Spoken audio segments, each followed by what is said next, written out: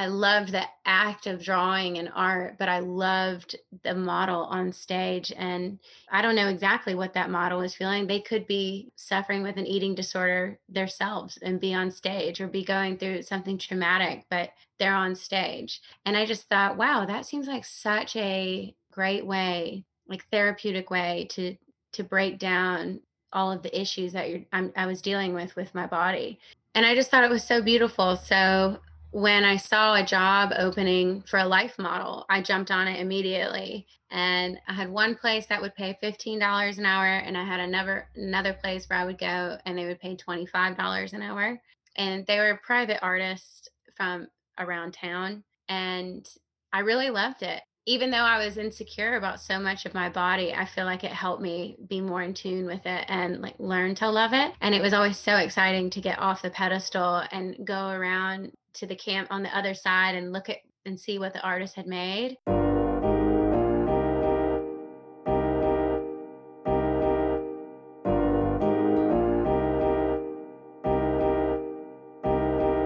Welcome to the Heal, Rise, Shine podcast, a show about womanhood, empowering women, and celebrating each other. Each show, I will bring you a daily live warrior woman who stepped into her passion and light.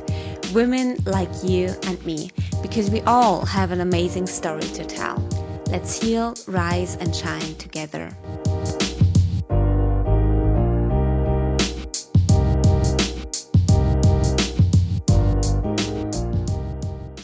Hello, lovely humans. Welcome back to the Heal, Rise, Shine podcast. I am Anna-Sophie Drost and I will be your host. Today's episode is an amazing one.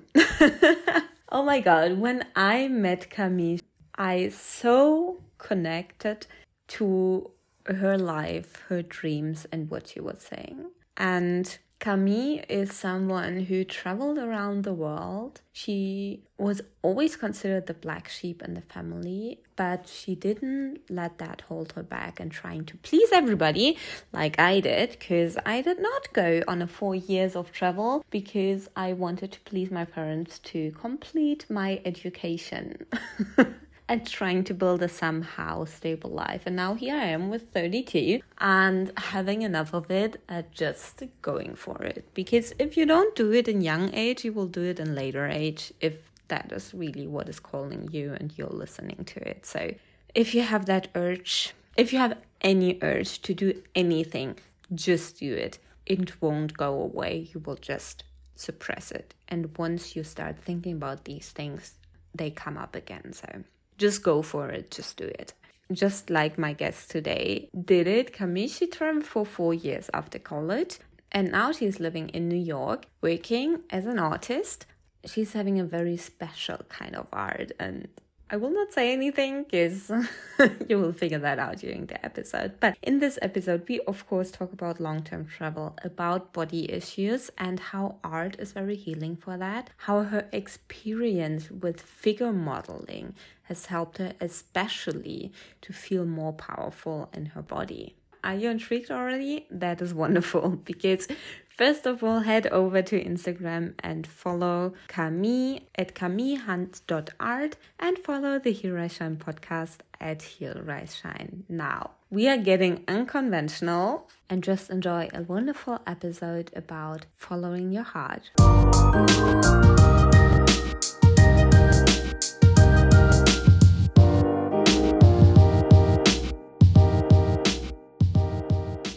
Hey Camille, thank you so much for coming on the podcast today. Thank you for having me. I'm excited about it. Yes, me too. And here on the Heal, Rise, Shine podcast, we always love to dive right in. What does it mean to you to be a woman? For me, I don't think you can classify a woman always as to like what's underneath their garments.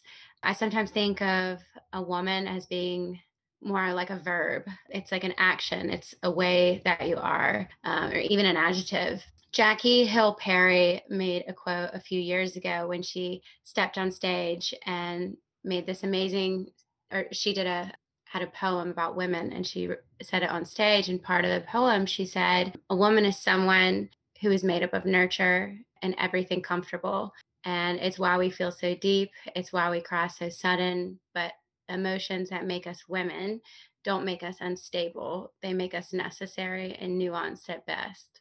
So I think being woman is almost like an action, and yeah, it's a way of being. It's not just, your gender, your sex. So That is wonderful. I love that quote. That is really yeah. beautiful. Yeah. And would you consider yourself a feminist and why or why not?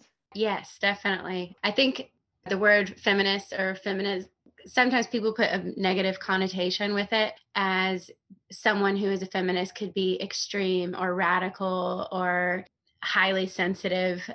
Most of the time, people who think that haven't dissected the term of it really. And basically, being a feminist, if you break it down in its most simple form, is just women, supporting women and fighting for equal rights and equal causes. And it's fighting off discrimination that women face in their daily life on all kinds of avenues, whether it be walking down the street with catcalling or if it be being underpaid at your job.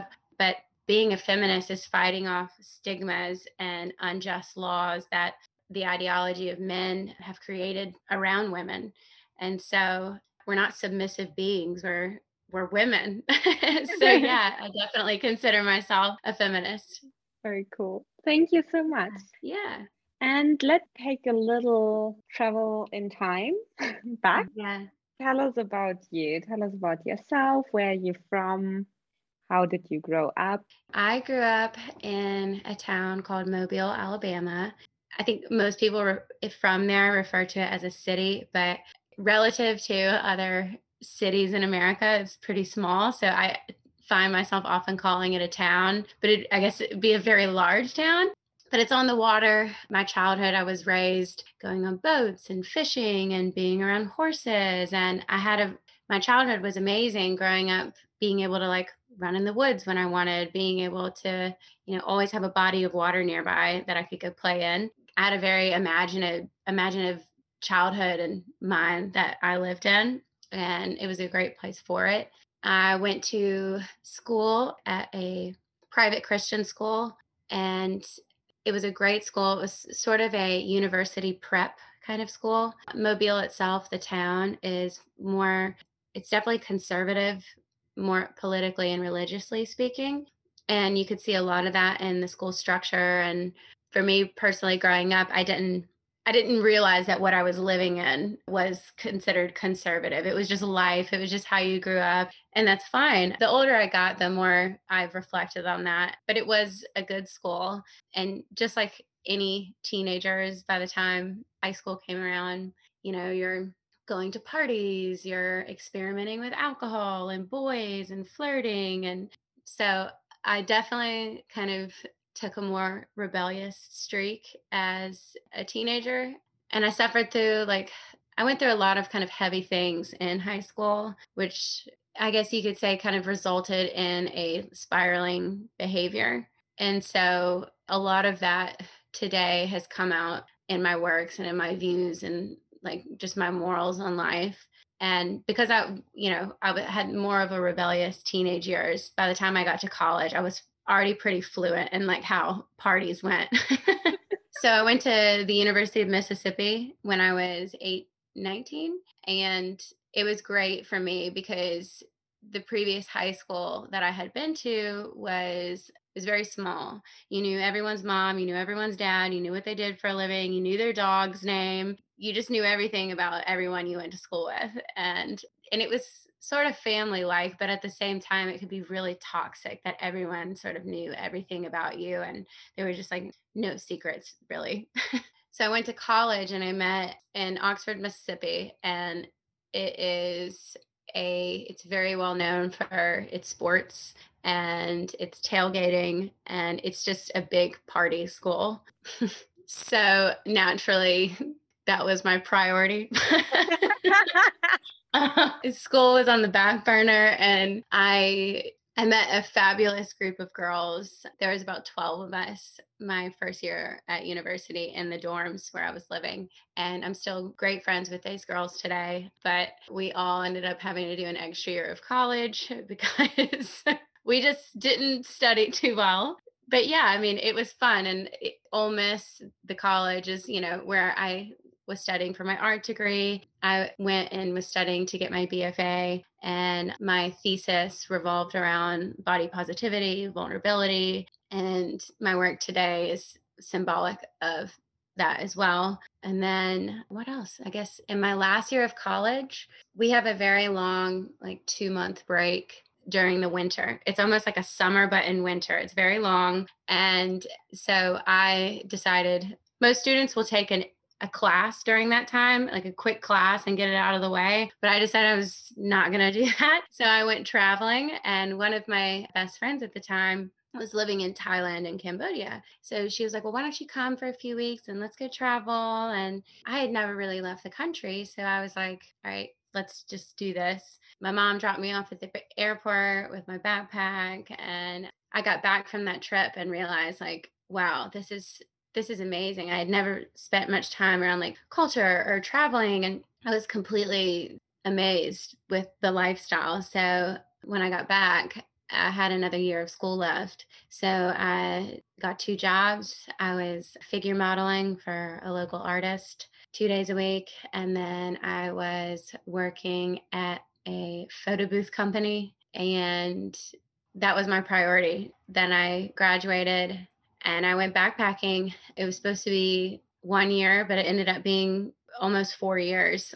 Majority of it was solo, but of course, it's never like always solo. You meet travelers along the way, you're living in hostels. And so, yeah, it was. I mean, I don't ever like to say it was the best time of my life because I'm always, wanting my future life to be better. But I guess you could say it was one of the most, I grew so much during that time. I learned so much about myself, and I learned that I'm okay. Like, I'm all right with being alone, and I like my independency. That I met some really incredible people. After that, after the travel, the pandemic happened. And so I was back in the States actually visiting my family, and I hadn't seen them in around 2 years since my previous visit. Yeah, then the world started shutting down, and I was like, what am I going to do? Like, I want to go back to South America and travel around. I don't want to be an adult yet, but I was 27 years old. It was like, okay, we have to like figure out life and money at some point. So when things sort of calmed down in New York, I made my way up here. And yeah, I've been doing art for around 2.5 years full time. And yeah, and that's where I am today. I live in an apartment in Brooklyn with my boyfriend. And yeah, just Figuring out adult life. I'm doing the adult life. Yeah. But yeah, that's where I'm at now. So I'm just learning how to avenue or work through the different avenues of life I'm in now. You wrote your thesis around body positivity, you said. Yeah. What is your history with your body? I don't know, there's really a lot of different ways I'm thinking about how to explain it. But I think the best way to describe it is I've always been relatively small and petite. And growing up, I was a gymnast and a ballerina. And I spent majority of my time during the week at after school practices and was always pretty fit. With that being said, I was always pretty strict about like what I was eating, maintaining a certain weight. And at the time, I really didn't think of it as something as a bad thing. I didn't realize like it's not okay to like obsess and to be so strict with your diet that you're not enjoying your life. And things got more difficult as well with when I went to college and I wasn't dancing as much and I wasn't doing as much gymnastics because naturally when you stop working out as much, you're going to put on weight. And it's not that I put on so much weight that like it was unhealthy or concerning by any means, but it was an adjustment. I was just growing into my like woman body. I was gaining more curves. My hips were getting a little bit larger, and I wasn't used to that at all. I was so used to being stick thin and muscle. So that's when all of like the body dysmorphia and stuff started showing up in my life. I would obsess over photographs. I would obsess in the mirror, take on like strict diets. Body dysmorphia is still something that I deal with today.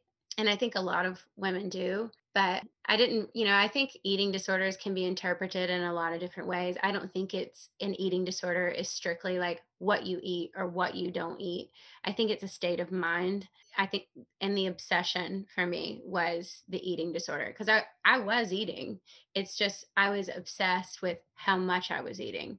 I made sure to eat. It's just like everything was small, everything was like on time. So yeah, I didn't realize like how damaging it was until the older I got. And the older you get, the more you grow into your body as a woman. And so I still face like that today, but I'm definitely improving. And with my work that I do now, it's helpful for me and it's helpful for the people who come in and participate in the work. And how did you come from, or you were in a state where you were not so comfortable in your body? What made you do figure modeling? In college, I had my first figure modeling class. Actually, let me go back.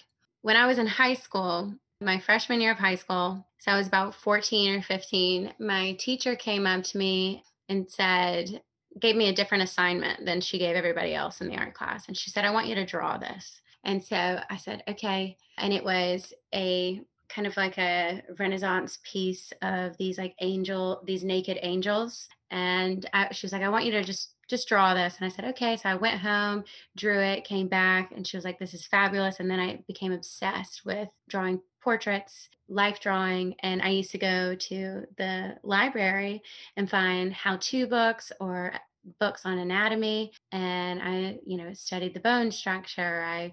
I learned how to draw like that.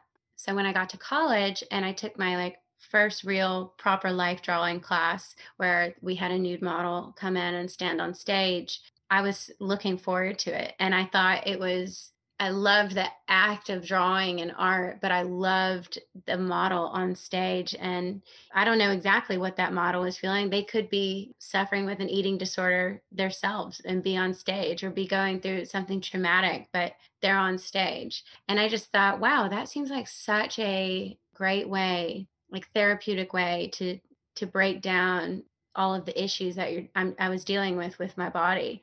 And I just thought it was so beautiful. So when I saw a job opening for a life model, I jumped on it immediately. And I had one place that would pay $15 an hour, and I had another place where I would go and they would pay $25 an hour.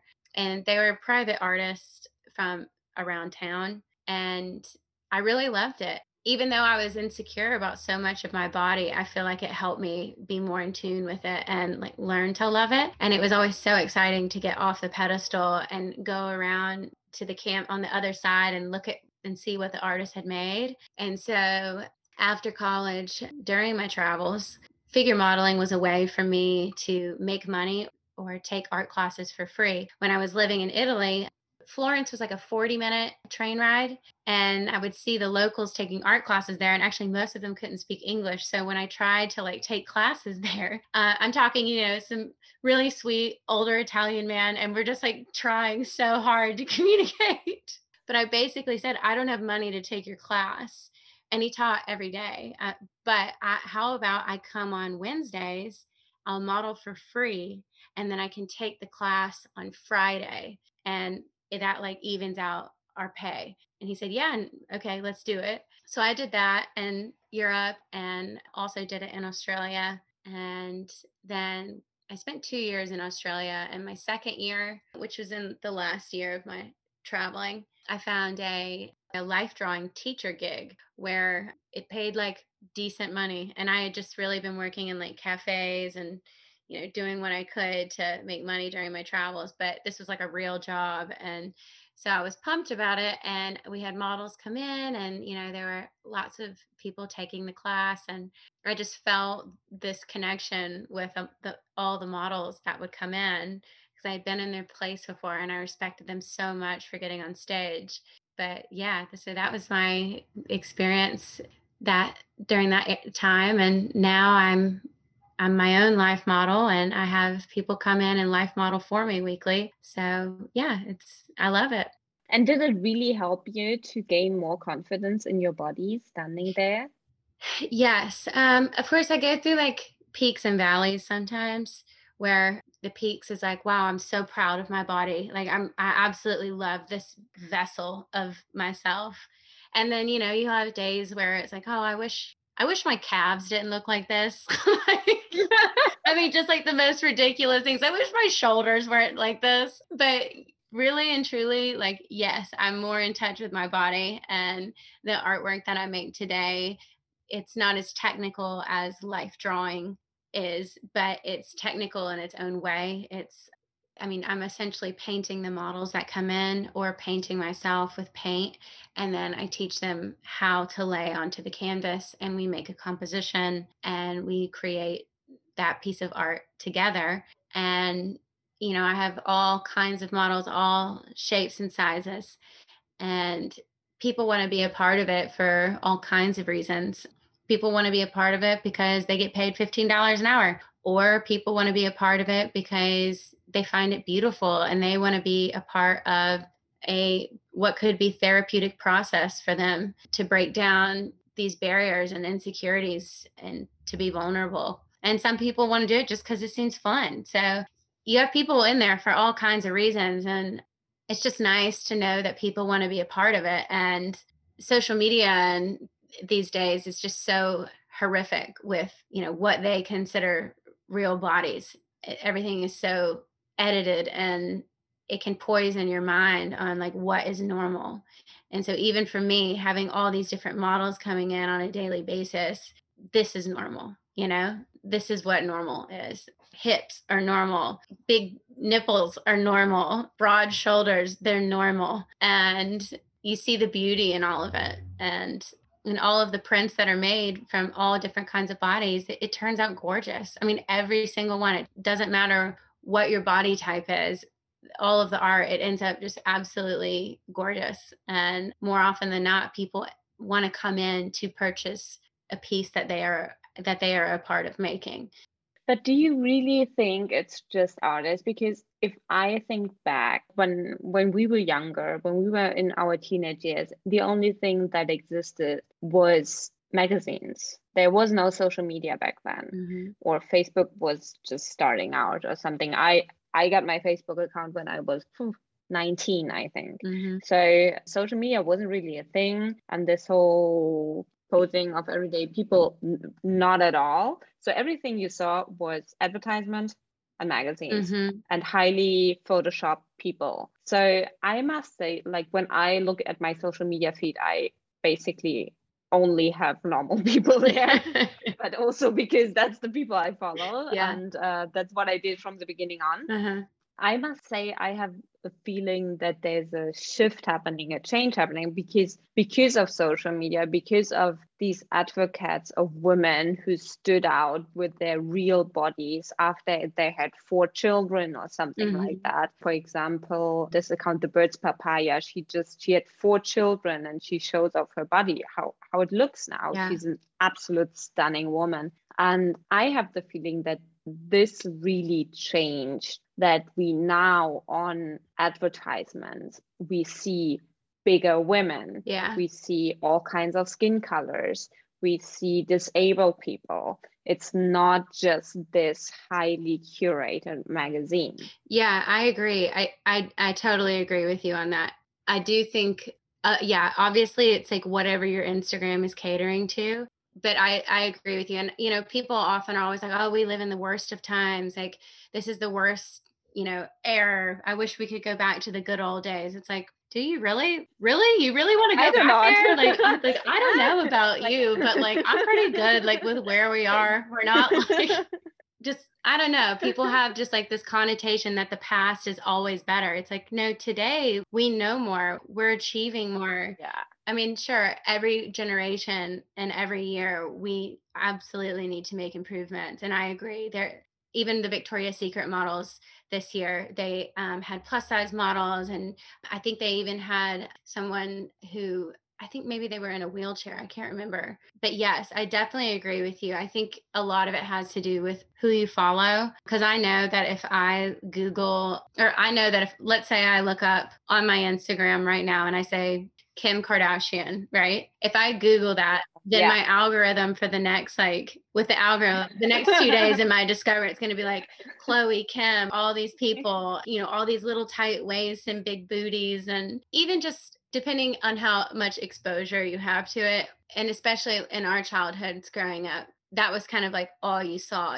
I mean, Britney Spears is a really great example of that. The media just destroyed her after she had a kid. You're too fat, you're too skinny. And a lot of her songs even say that. It's like, I think her song Piece of Me, she talks about how the media is saying she's too skinny, she's too fat, and they just rip her apart. And growing up, my generation and in America and seeing all of that, it was like a bandwagon. It's just like what you did, and you just sort of picked people apart. But I agree with you. I do think things are improving, but I think we have a long way to go still. That for sure. That for sure. And so you said when you create your art, when I saw it, I thought there were people coming in who wanted the experience to do that and then purchase the art. But that's actually not the case. You have, Yeah. explain that. Okay. So you have, So yeah. on my Instagram, basically I'll reach out on my story, or people reach out to me and say, "Hey, I'm looking for models this week, this time. If you want to come by, this is how it will play out." So people will message me based off that story, or just message me whenever. And I'll explain to them before they arrive, okay, you'll come in. I'll ask you to undress. I'll have a pre planned drawing and composition out, and then you'll be painted. And then I'll teach you how to lay on the canvas. And then we'll make a print of you, and then you'll get up. You'll hop in the shower. You have a towel and a robe and slippers and all the things. And it's really nice. There's often got little snacks. We have music playing. There's always really interesting conversation happening. I mean, about anything and everything. Some people pour their hearts out and are crying, and some people were talking about a one night stand they had over the weekend. It's just like, it's really all over the place, but it's a safe space for people to do that. It's a non judgment free space to be completely open and to be completely vulnerable in. And I think that's what draws people in. And over time, the longer that it's gone on, more people have reached out saying, I want to purchase a piece that has my body on it. So, I've had people fly here to participate in this. I think it really means a lot to people to be a part of something that they're creating, and something that is requires a lot of vulnerability, by coming into my studio, undressing and trusting me, trusting the space, and being a part of the art. Yeah, some people just want to come in for the fun of it, and or the emotional side of it, and some because they want to buy something they're a part of. And they're completely naked, Completely, like yeah. no underwear, Yeah. nothing. You can actually see that. And I do couples as well. That's fun. I've had several couples come in. Normally I just do women. Well, I was for a while, because I was originally working out of my apartment and I just felt more safe with women being here. But yeah, since I've moved into the new studio, I've had more men come in and more couples come in, and it's been really great. I've not had any negative experiences with men. They all have been super patient, which I was really nervous about at first, honestly. I was nervous about a man that I didn't know coming into my studio. And get naked in It's front like, of you. okay, this isn't an Okay. opportunity. We're here to make some art and like Yeah. deep dive. But yeah, so it's been really great. That is wonderful. You have been backpacking, as you mentioned, for 4 years. That really is quite a long time. Yeah. Yeah. Yeah, it's a long time.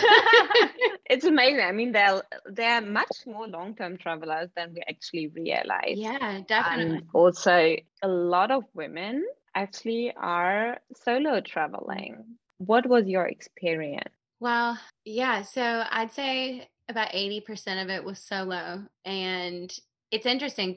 When it comes to like the long-term travel community, there's a lot of people doing it, but because you're traveling long term and you're like, let's say you're traveling around Southeast Asia, I can't tell you the amount of times I would meet someone in India and then see them later in Australia. And we met for like 1 hour, or like met at a bar, or maybe took a hike together from like a hostel. I've had just like so many experiences like that. But when you happen to be around for so long in the backpacking world, you start to see other like long-term backpackers and really recognize each other, or you know someone through someone and you have tons of mutual friends. So it's very interesting. But yeah, it was great. Like I started out in Europe, which was relatively easy. I started off living with a family as an au pair. And then on the weekends, I would travel and go off. And then after I left the family, stayed in Europe for a bit longer, jumped around. I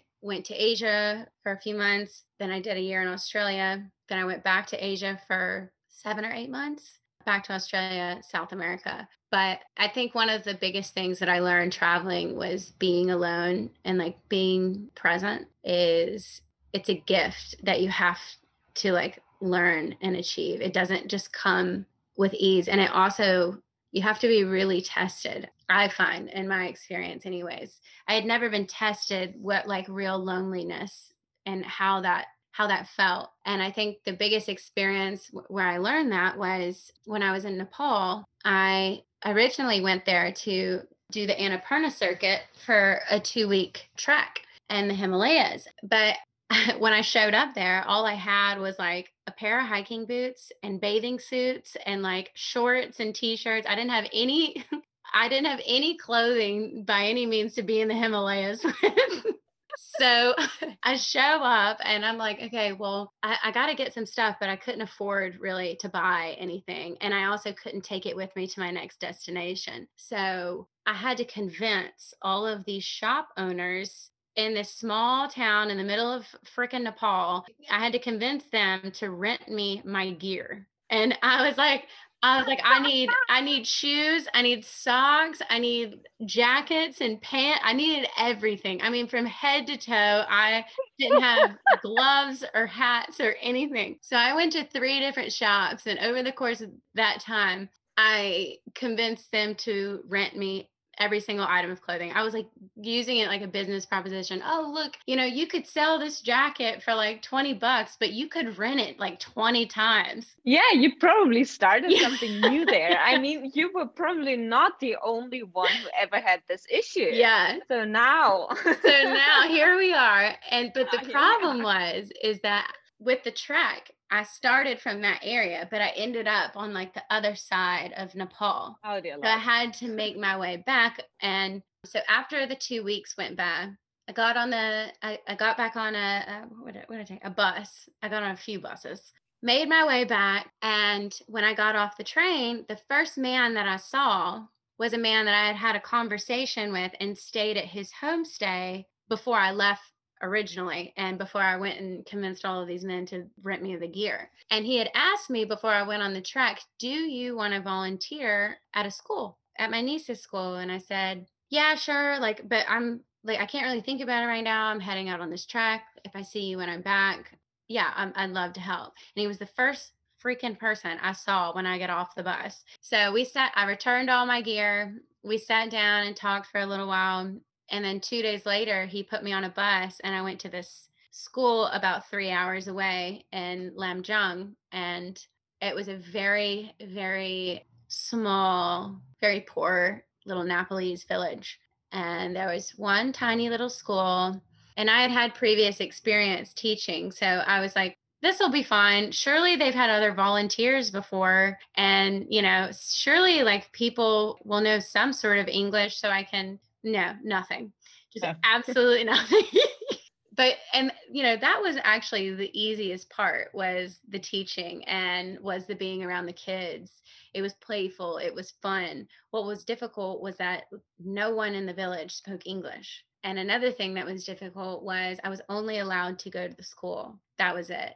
I shared a bed every single night with the grandmother who was living we shared a bed and her name was Amma. And we had, a dirt floor. There's no electricity, nothing. And she had terrible arthritis. Couldn't speak a lick of English. If I said hello, she would have no idea what I was saying. But she was so sweet and she had terrible arthritis. And she was really a huge comfort to me during this time because we spent the most time together. And every night I would help her make her medicine and I would help her like rub it on her elbows and her knees and her joints. And not being able to speak in your own language. I mean, I only know English, but being around people who are speaking in another language around you constantly for over a month, you find yourself just kind of getting lost in your own thoughts, and you like feel this sense of loneliness and frustration. And so that's sort of where I was.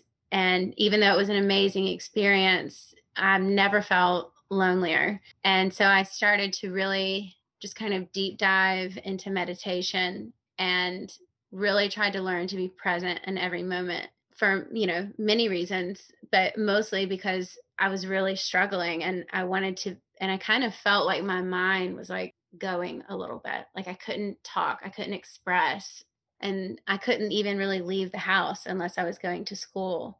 I mean, just kind of like COVID quarantine, but like you can't speak. Like you couldn't go anywhere, and you were just like stuck to like one spot. But that experience was really incredible for me, and I learned that getting through it, how strong and how powerful you can really take yourself as a human, and you can accomplish way more than you can ever imagine. And so yeah, it was great. I did a full time at the school, and we did a big fundraiser for the school. Yeah, and then I left, and I headed out and went to Australia. But I always speak about that trip specifically because I think that was the most impactful moment during my travels. But yeah, you feel like when you get through something like that, you feel like a superwoman. Yeah. Like Yeah. everything else is fine. Yeah. Yeah. And is meditation since then a regular part of your life? To be honest, it not daily by any means. Whenever I'm like having a lot of anxiety, it is. I went through a pretty traumatic event in February 2020 where I was attacked by a man in a parking lot who tried to throw me into his car and basically take me. And so I suffer from a lot of PTSD from that. And at night, a lot of times my mind will drift, and I become very anxious and very scared. And so it's not as much meditation as it is breath work.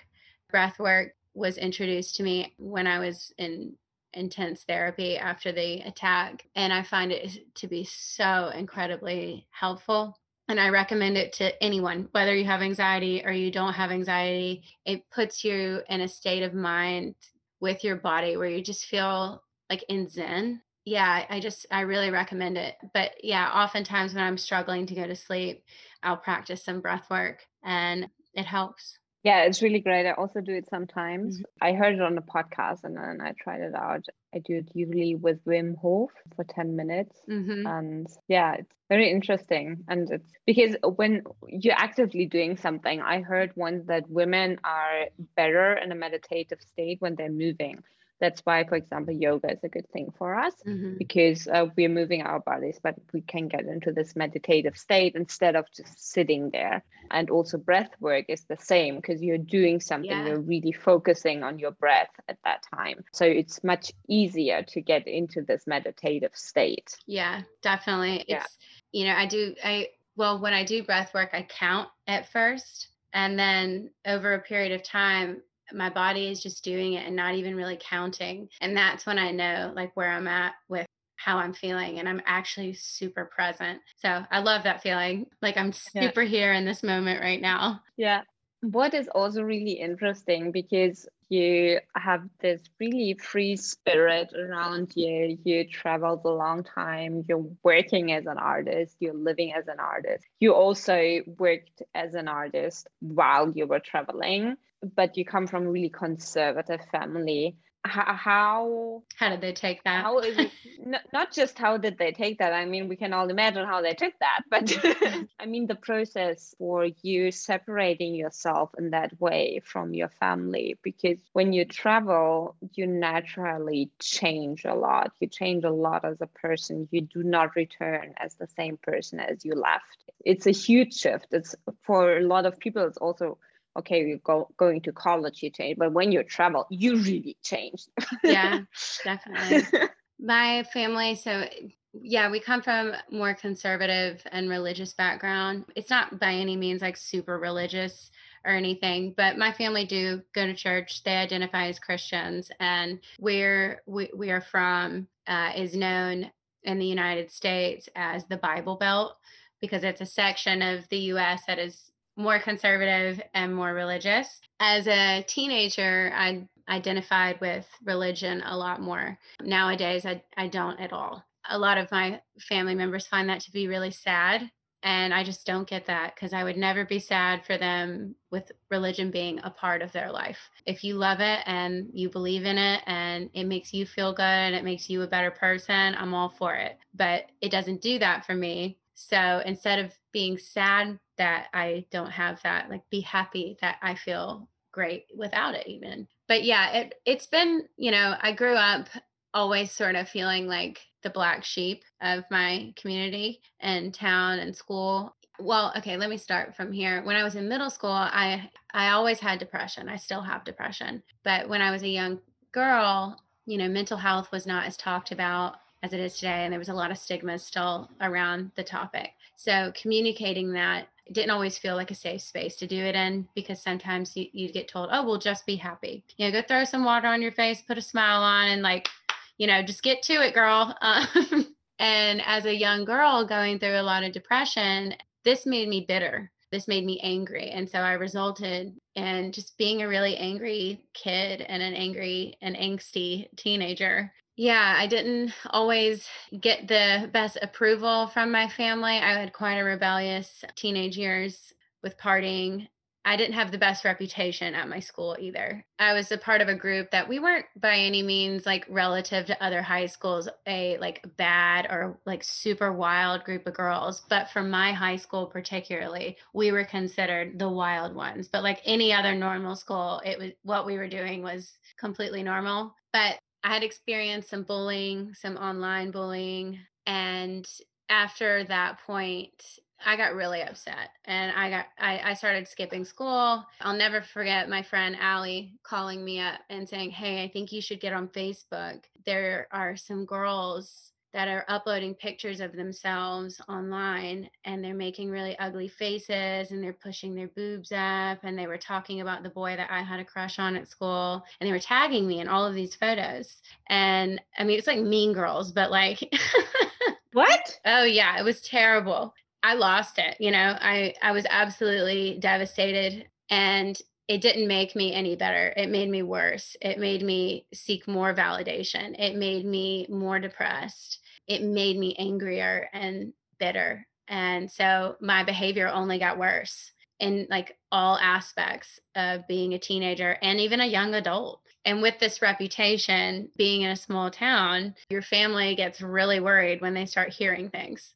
This is where it all sort of started to begin with my family kind of saying, I think our daughter's a little different. I think she's a little different. But yeah, I was. I think it was hard to handle because both of my parents, being from Alabama and growing up in a more conservative environment, they always, played things by the book. They didn't really do much too different from anybody else that they went to school with. And then they have this daughter who's like going off the rails, not doing school, just not being great. So when I went off to school, I chose to go to a different school than most people go to from where I'm from. And it was the best decision I ever made because I was able to get away from my hometown and like the thoughts, like I was able to go in somewhere free where nobody knew me really and just being able to be me. And I changed my looks. I changed the music I listened to. I changed the way I dressed, the way I spoke. I mean, I just changed everything because it's what I wanted and who I was. Whereas before I was trying so incredibly hard to like not be talked about, to be validated and to like fit the part, I guess.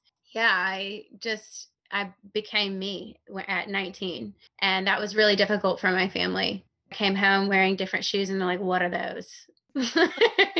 But I will say all the travel was pretty difficult for them because number one, I don't know anybody from my hometown who has done any kind of extensive travel, and they don't know anybody who's done extensive travel like that either. So it was a challenge for it was a challenge for me, but it was a real challenge for them. Most people, they meet their husband in college or right out of college. They go home and they're married at 24, 25, and then baby immediately. And that just wasn't the route I took.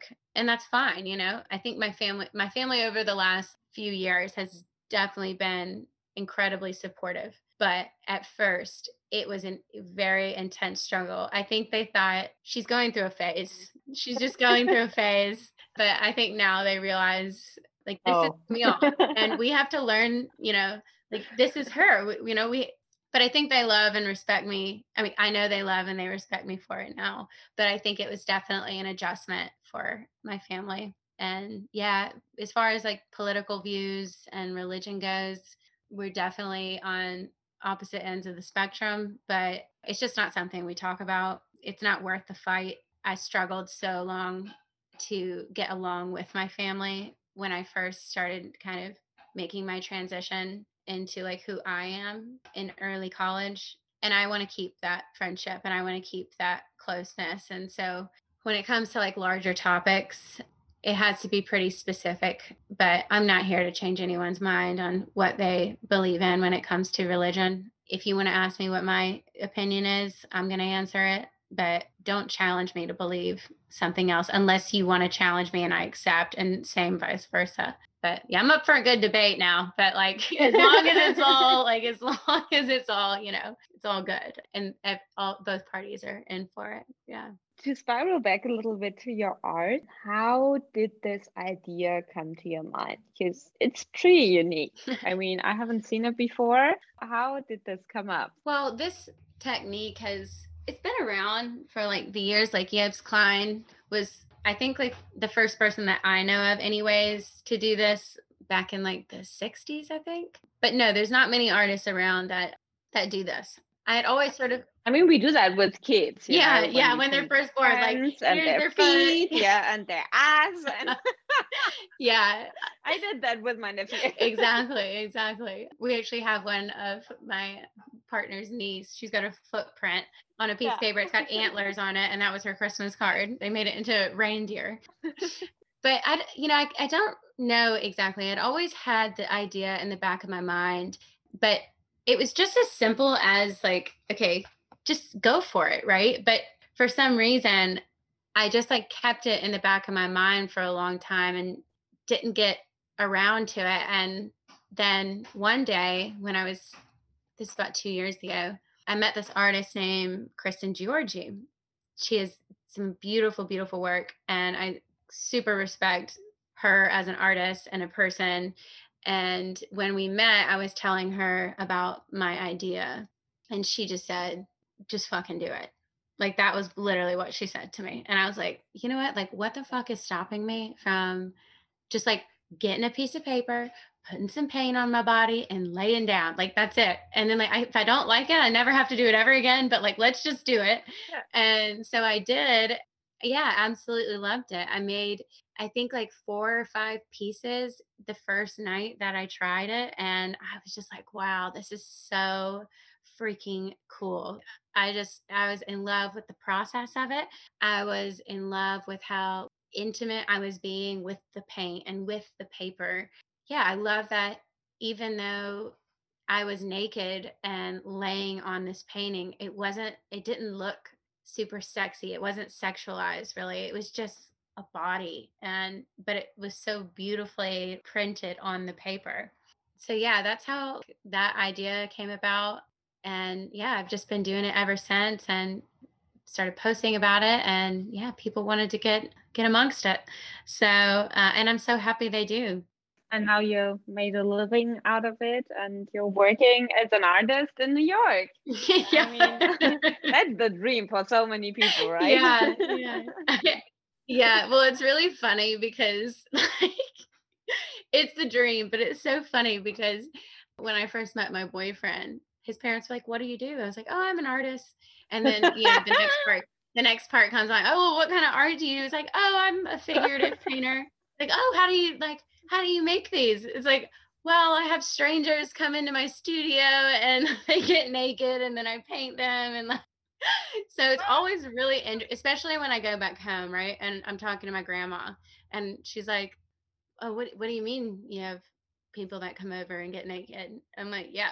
Anyways, I just like sometimes like when I'm speaking to like a much older generation, it's just easier to be like, yeah, I paint people.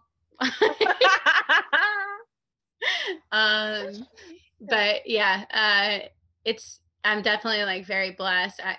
If you had told me even like a year ago that this is it, I just feel that I know that this is my purpose and where I'm supposed to be, and it's a really incredible feeling. Yeah. Do you think you will get into traveling again at some point? Yes, absolutely. One of the things is I want to travel a little differently than how I used to travel. Well, I was like super poor then, and by no means am I rich now. But you have an but income. Yeah, but I have an income. But then, taking a road trip for 2 weeks on $500 was like, yeah, whatever. It'll Yeah. be fine. Now I can't imagine, but I'm so career driven right now that I don't want to step away from this too much because I'm so blessed to have this right now and so blessed to love it as much as I do. But I would like to travel for like weeks at a time to a destination and bring my art with me. My boyfriend and I might be going to Mexico for a few weeks in the near future. He's working on some visa stuff, but if it all works out, we can go down there for a month. Supplies are down there will be even cheaper, but I can just set up work really anywhere and I can be my own model. And I'd like to travel like that for a little while, wherever it be. And I still love the idea of going to hostels and like actually backpacking. I desire that kind of energy and that A wild, community also. yeah, independence. It's amazing. And my boyfriend he's traveled a lot around Europe, but he's never been like proper backpacking. So I'm really excited to share that with him. But yeah, I absolutely do. I think we're sort of in weird times right now, but I absolutely want to get back on the road. Maybe just like not sleeping in a hostel bed for $5 a night with like 15 other people in the room. But Yeah, I might like get a private room now. I have the same issue. Yeah. Yeah. So, yeah, definitely like have some plans, but we'll see. Yeah, it just all has to work out with how the world is right now. Yeah. Wonderful. Thank you so much. To wrap up this amazing conversation, I just have two more questions for you. Do you have a Okay. female role model? Yes. So, I feel like that answer changes all the time. Like it can change from like week to week. But right now, I've always been like super amazed by Sally Mann. Sally Mann is a photographer. She's best known for her series Intermediate Family that came out in the late 80s, I think it came out in the early 90s. But basically, her series of work it revolves around her children. So I believe it was in Virginia, was where their farm was. Her children would just like kind of run around the farm as like, 4, 5, 6 year olds. They'd be in dress up clothes or they'd be running naked and swimming in the lake. And just like all kids, they'd break an arm or they'd scratch their knee. And she would capture all of these super intimate moments that are normally just shared with your family. But she received a lot of backlash for it. And the photos are absolutely beautiful. And they really do bring you back to this place of your inner child.